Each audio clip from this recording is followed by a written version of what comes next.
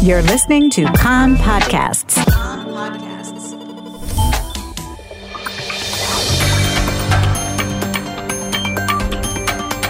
You are listening to the English language news of Kan, the Israeli Public Broadcasting Corporation.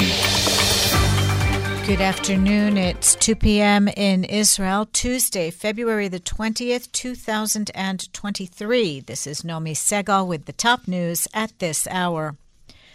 The IDF announced this morning that a soldier wounded in fighting in the southern Gaza Strip last week has died of his wounds. Staff Sergeant Maoz Morel, aged 22 of Talmon, a member of the paratroopers elite unit, was laid to rest this afternoon at the Mount Herzl Military Cemetery in Jerusalem. The number of IDF fallen since the start of the war is 575.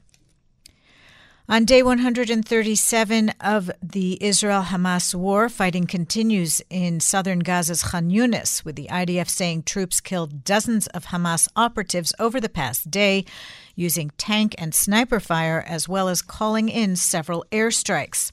Also in Khan Yunis, troops killed several gunmen, some armed with RPGs, at close range. In the central Gaza Strip, the IDF said several Hamas operatives were killed, including with sniper fire. IDF forces continue to operate in the Nasser hospital in the southern Gaza Strip. More than 200 suspects have been arrested there. A Hamas delegation led by Ismail Haniyeh has arrived in Cairo for talks with Egyptian officials on the situation in Gaza, the terror group said in a statement.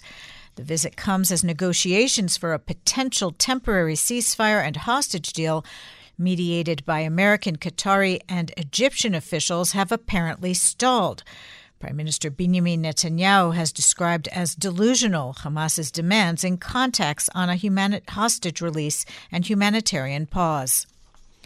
The Qatari Foreign Ministry spokesman, Majid Al-Ansari, says his country is continuing its mediation efforts on a prisoner exchange and contacts between the sides. In remarks at a news conference in Doha, he said Prime Minister Netanyahu's empty statements, in his words, appear intended to resolve internal political crisis that have no connection to the hostages and the catastrophe in the Gaza Strip. Ofri Bibas, a relative of the Bibas family who are captive in Gaza, says the family agreed to the release of the footage recovered from street security cameras in Gaza, showing Shiri Bibas and her two young children on the day of their kidnapping, in order to shake up the world and decision-makers in Israel to put the plight of her family and all the hostages back on the public agenda.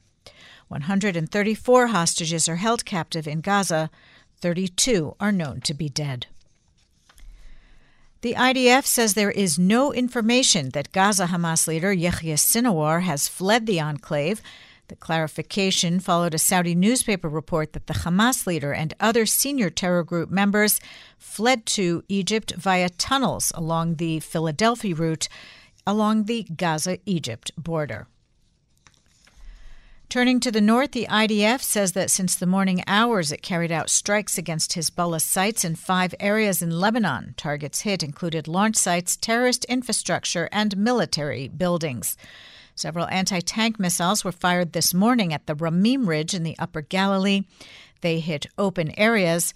There were no reported injuries. Sirens sounded in Arab al-Aramshe on the border this morning. The IDF last night struck a Hezbollah weapons depot near Sidon in response to the infiltration from Lebanon of a drone that crashed near the community of Arbel in the Lower Galilee. There were no injuries. IDF forces operating in Judea and Samaria overnight arrested 11 wanted Palestinians and seized weapons. Israeli forces also operated in the village of Borka in Samaria after an Israeli was lightly hurt when an explosive was thrown at his car. And in the north, police say the body of an 80-year-old man has been found in Nachal Tzipori, where searches have been ongoing for an elderly Shfar'am resident who has been missing since stormy weather on the weekend. The man is believed to have exited his car in the rain and may have been carried away by the stream's current. The weather outlook, local rain in the north and center, gradually tapering off toward evening. Tomorrow will be warmer. Thursday, no significant change. The maximum temperatures in the main centers, Jerusalem 11, Tel Aviv 18, Haifa 14, Beersheba 17, and in Eilat going up to 22 degrees Celsius. That's the news from Kan Reka, the Israeli Public Broadcasting Corporation. Join us at 8 p.m. Israel time for our one-hour news program. You can tune in at 101.3 FM, the Kan website, and the Kan English Facebook page.